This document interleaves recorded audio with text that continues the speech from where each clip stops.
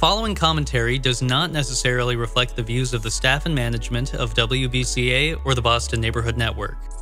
If you would like to express another opinion, you can address your comments to Boston Neighborhood Network, 3025 Washington Street, Boston, Massachusetts, 02119.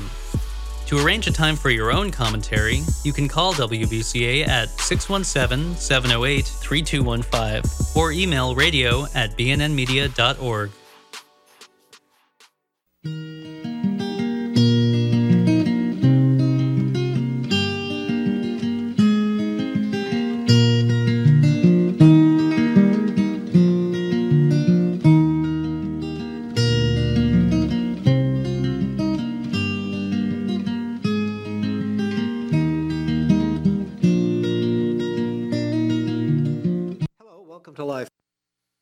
Brendan O'Connell. Well, we've done several shows in the past about what happens to a baby that has been aborted, or a baby girl or boy that's been aborted. Do they go into a landfill, a dumpster, or do they go into an incineration plant? And one way to throttle some abortionists is to stop rubbish haulers, medical waste haulers from transporting dead babies. Today, we're going to take a different look, though, because a major trend in the abortion industry is away from surgical abortions to chemical abortions. And we have with us today a guest, Teresa Marsano, who's an independent researcher and advocate for public awareness, who has spent the past several years uncovering many layers of deception and collusion in the development of chemical abortion drugs and the detrimental effects these drugs are causing not only on the unsuspecting women who are coerced into using them, but also the devastating consequences local communities are forced to bear where these drugs are prescribed, dispensed, and to abort babies. Well, Teresa, Teresa is joining us today to explain how public health and environmental protection are also being aborted in our communities. Well, welcome, Teresa Marsano. Thank you, Brendan, and thank you so much for having me and helping me, with this public awareness project, Gen 410. Really appreciate it. All right. First of all, Teresa, what was your intro to the pro-life movement? Well, I'm a cradle Catholic, so I grew up knowing life is precious. It was very clear to me by fifth grade, babies, how they grew. I have little brothers and sisters, so I knew when a mommy was pregnant that a baby brother or sister would be coming soon, and that these lives were to be protected. And abortion, I was about 9 years old when we started hearing about it. And it just seemed so illogical to me, but I was quite young, and I know that I was protected from the reality of it, right? Right. Now, with this two-pill protocol of mifepristone and misoprostol, we have now what the abortion industry calls a medication abortion, and which the pro-lifers call a chemical abortion. Could you explain the chemical pill and the process? Sure. So I call it Chem 101 because these chemicals were devised. They aren't natural medications. They are synthetic, so they're chemicals. And we want to be really clear when we're talking about medication or chemical abortion that we're really clear it's not the morning after pill. It's not emergency contraception. This is intended, devised, and created for a 9-week-old baby, all right? And so they don't work really early in pregnancy. And it's a sequential ingestion of two separate but synergistic drugs, mifepristone and misoprostol. Now, these are chemically separate properties which, when timed and combined, induce the complete expulsion of the contents of a pregnant woman's uterus. That's the scientific medical terms that they used. It was in their application for their drug approvals. Now, FDA originally in 2000 approved this protocol for 7-week-old babies. That's the Food Now, and Drug Administration, FDA. oh, yes, thank you so much, yeah. And the abortion industry simply touted it in their advertising as just like a miscarriage. And with a small, barely known pregnancy, it is similar to a miscarriage, but for one thing. This is forcefully induced with these drugs. A miscarriage will come naturally, and typically is, although it's very painful and hard to deal with, it's not induced, right? So that's part of the problem here. Well, in 2016, FDA, the Federal Drug Administration, increased the usage to 10 weeks, 10-week-old babies. From 7 to 10 weeks? Right. Now, at that time, the abortion industry declared that only 4% were using the protocol under the approved guidelines anyway. So now we don't know what they're doing. But in 2016, we all wear these little pins with the baby feet on them, right? And this represents a 10-week-old baby. And that baby has 10 toes, 10 fingers, and a little beating heart, as we all know from any medical research. Well, that's what was the driving force for me to start looking into this, because actually I was driving and I saw a sign on the side of the road in California, irrigated with reclaimed water. Reclaimed water in California is very big. We have to reuse it because we have so little of it. And it dawned on me then that these little babies were in our irrigation water. They're processed in there. And it got to my heart, and I haven't let it go ever since. My son's softball field, same sign, irrigated with reclaimed water. Community vegetable gardens, irrigated with reclaimed water. And with reclaimed water, what goes in the toilet is what comes out in reclaimed water. Well, now, you're saying that number one, number two, and paper should be used for the toilet alone, not to put right. And we've seen babies. lots of campaigns. You only flush the 3 P's, right? Paper, poop, and pee, right? Well, the abortion industry created this covert plan to flush their 3 P's: the preborn, placentas, and prions. Because a 12-week-old baby has about a 1/4 teaspoon of brain matter. And we know the devastation that prions can create in any ecosystem. So that's a brain matter, and if it gets introduced to infectious material, it metastasizes in whatever environment it's in. So another beyond ick factor, right? So why do we get so upset? How did this happen, right? So that was my mission was to find out who gave them permission, how was that permission granted to flush these babies? And I found out that no one did. They just started doing it anyway.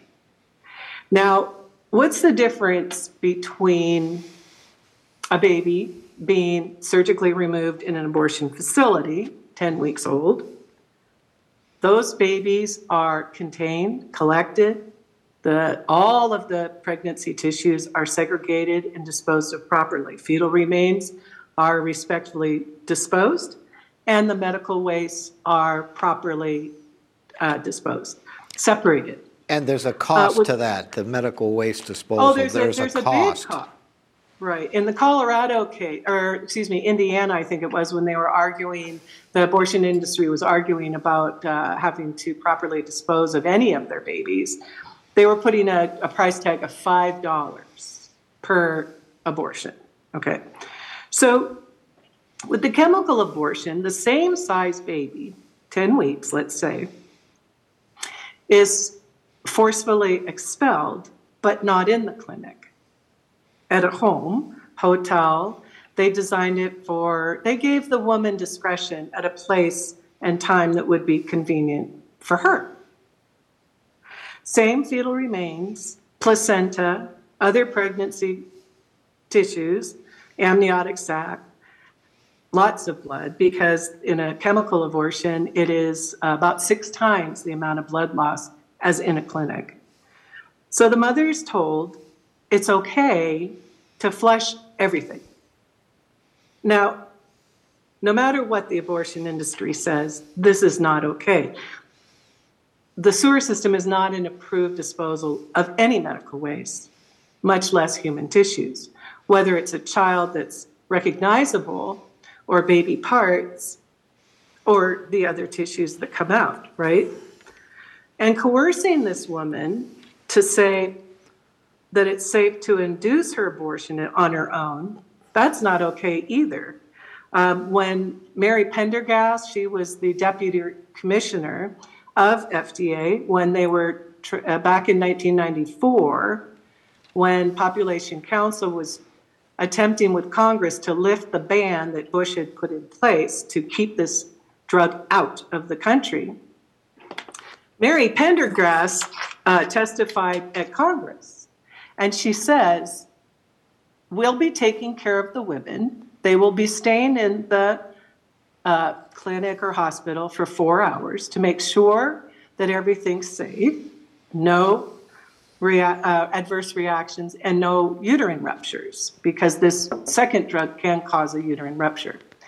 And she said, it's simply bad medical management for any woman to attempt to terminate a pregnancy medically by herself without very, very careful supervision by a physician.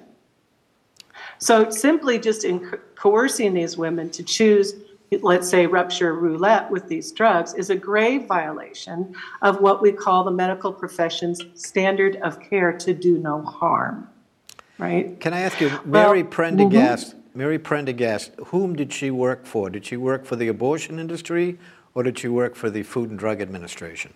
She worked for FDA. She was the deputy commissioner, and she was the legal advisor to David Kessler, who was the commissioner at the time. Mm-hmm. Yeah. And this was under which administration, the Bush administration or the Clinton? No, by now we were in the Clinton administration. Bush put the ban on it, and then as soon as Clinton got in, he's the one who directed Population Council and FDA to work together in removing the ban and bringing this drug to market for political favor, I suppose. I think we can't know what was in their mind, but what we do know is that it's substandard care of women. They're not cared for. This is not safe. But that's another issue. Alliance Defending Freedom has a case right now on behalf of the Alliance for Hippocratic Medicine, and they have challenged FDA on the recent removal of the safety guards. They are also in Texas, a case about the original approval anyway. But we want to kind of leave this case go, and we want to get back now to why you invited me here, which is offloading the medical waste. We know that the abortion industry has offloaded medical care of women, right, by sending them home to abort on their own and deal with their baby. But let's talk about offloading these fetal remains and regulated medical waste into our water resources. You see, they devised this regimen with the pills to chemically expel the aborted baby, and they implemented a protocol to offload the remains and the other medical wastes. Now, the medical profession has what's called... When you say offload, you mean dispose, don't you? Well, what I mean is that to offload means it's my responsibility to do it, but I offload it onto someone else. So their medical care is to abort the baby for the woman, but they haven't done that. They've now given the woman the tool to do it herself, and not care for her. Okay, so you're saying the abortion industry is offloading it to the woman herself who's having the abortion. Right. Okay. Right. So now we talk about offloading also the proper disposal of regulated medical wastes, which in any industry, hospital, clinic, whatever, they have permits in order to run their businesses. And those permits require that they properly dispose of any regulated waste that they generate. Right? So by prescribing, dispensing these pills, they are in fact they are the generators. This drug is the generator of what's going to be expelled, right? Now, the industry has what's called a universal precaution, and it's across all medical healthcare practices. And that is, if it can be infectious, it is always to be treated as if it is. So you're saying the medical industry as a whole has this rule? It's called the universal precaution of medical waste. Okay. Yeah. So the abortion industry is violating their own regulated medical waste permit by not handling the medical wastes that they are generating, right? Now, EPA protections, I call it EPA 101, quote, the improper disposal of biomedical wastes can have both direct and indirect health consequences, exposing entire communities and ecosystems to potentially infectious pathogens. So you see, we have these rules and regulations in place. And for 24 years, they've been violating it. And they know it because their legal advocates wrote an open letter 6 months before approval, cautioning them that they would have to abide by fetal remains disposal laws and, ergo, also the medical wastes. Okay. So that's kind of the beginning. So I call that, for 24 years they've been doing it anyway, right? And their choice was to devise and implement this covert plan to evade these disposal fees by sending the woman home. And for 24 years, they've been choosing to violate all laws and state regulations. They, the abortion industry. Okay. The abortion industry in collusion with, we don't know. Are they in collusion with the water companies? We're finding that out. We're tracking down. Because we find the babies. You see it in the newspaper. The babies are stuck in pipes at apartment buildings in Mission, Texas. It's constantly on the news about babies that are found in toilets.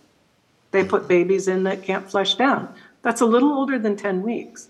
So the abuse of this covert plan is what is beyond horrific. And we want to think that sewer systems, domestic sewer systems, and wastewater plants are not designed to process babies, right? Or placentas or prions. Those are prohibited discharges in most city ordinances, right?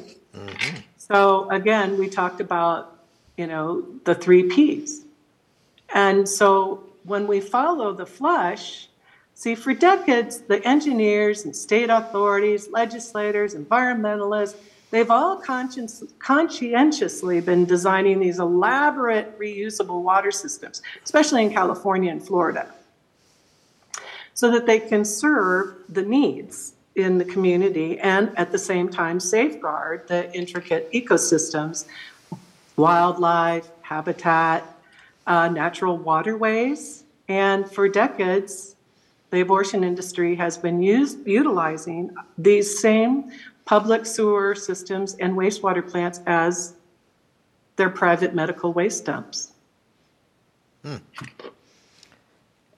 And are there any people that have sued, for instance, their wastewater treatment community out there? Well, this is the thing, Brendan. I thought people knew, and they just don't know. So That's my awareness project. I'm just going to start doing things like this, which I appreciate so much, so that people can learn about it. And yeah, we have to start tracking it down. In Florida, there's some laws that we are going to ask that they impose right away because they're already there. Hopefully, California will. It's a pretty tough state to have authorities enforce against any abortion industry or part of it. They call it discretionary non-enforcement. Who's that, Right. California or Florida? Federal authorities.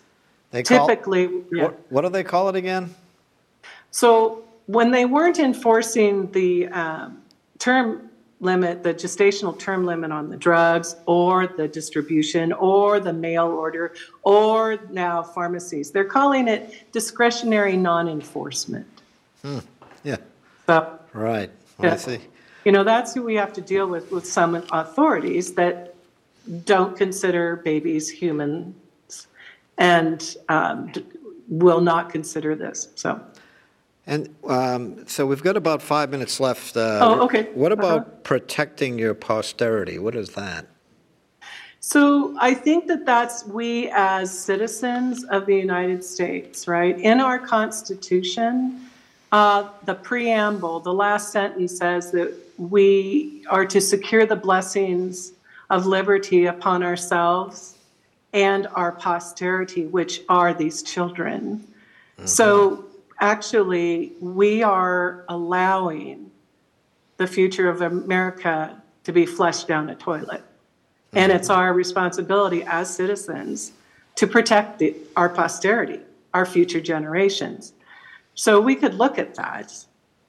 But the biggest thing is that these systems, wastewater comes out, what goes in comes out in biosolids, which are fertilizers, that we use in bags at Lowe's or Home Depot. I don't want to pick on anyone. But also the effluent goes into our waterways. And this is where the phosphorus and the nitrogen get out of balance. And that's a whole another, layer of this, which if maybe I could come on and we could take it to the next level. But the most important thing, I think, Brendan, is to remember that these children are created in the image and likeness of God. Mm-hmm. And that we need to make sure, we may not be able to stop abortion yet, but until that day, we need to protect them from being so desecrated. Mm-hmm. And protect the dignity of these women who are sent home alone. It's a horrific thing that's been covert. It's been under the radar for a while, and I'm so grateful for all of those that are bringing it up to, into the mainstream again. Yeah. Mm-hmm. Well, are there other champions? I know you've been researching this topic, and you're certainly an advocate of good wastewater. Are there others that have joined you in this battle or hoping to join you in this battle? Well, Students for Life have a project going looking more at the metabolites in the drugs that are being expelled. We know about the hormonal imbalances from contraceptions. And now these particular mifepristone and misoprostol have metabolites that do not get absorbed by the human body. And also the way some of these drugs are used, which is vaginally, 80% of them can go right into the water. And what happens with water and wastewater is the sanitary workers will say, the solution to pollution is dilution, right? It's just a little bit in a big pool. Well, the problem with contamination is that it's detrimental. They call it exponential. A very small infectious particle can pollute an entire ecosystem and then spread from there. So the FDA should have looked into this in their environmental assessment, and they signed off on it. Mm-hmm. Are we drinking this water then? As far as, is it potable? How would you claim it? Right. Some water is becoming potable, and that's why we want to stop this now. It's been going on for 24 years. I see. Yeah, I know out west, I lived in L.A. for 17 years, and Water is a huge issue out west, the western states, and drinkability is very important. Right. How can folks, you have a quote here from Deuteronomy, and why do you think it's apropos? Well, we talk about if we don't stop the evil. So if we don't stop this, then the evil ones will force feed us. They call in Deuteronomy the fruit of our own wombs, our own daughters and sons. And I do believe that because we're finding nanoplastics, PFAS, in our drinking water, I do believe that we will be finding fetal remains, residual tissues Wow, as well. that's really something. Well, Teresa, I want to thank you very much for coming on the show. I did want to ask you one other quote, Genesis 4:10. What is that about? Well, that's what we named the project, because when I saw the sign irrigated with reclaimed water, what came to my heart was when the Lord asks Cain about, he says, listen, what have you done? And the voice of your brother's blood is calling out to me from the ground when he killed his brother. And that's what's happening here. Is, reclaimed water is irrigation, and the baby's residual remains are all over. Wow, that's really something. Well, folks, we hope you found today's show to be unique, informative, content-rich, truthful, and thought-provoking. Thanks for watching. I'm Brendan O'Connell, your friend for life.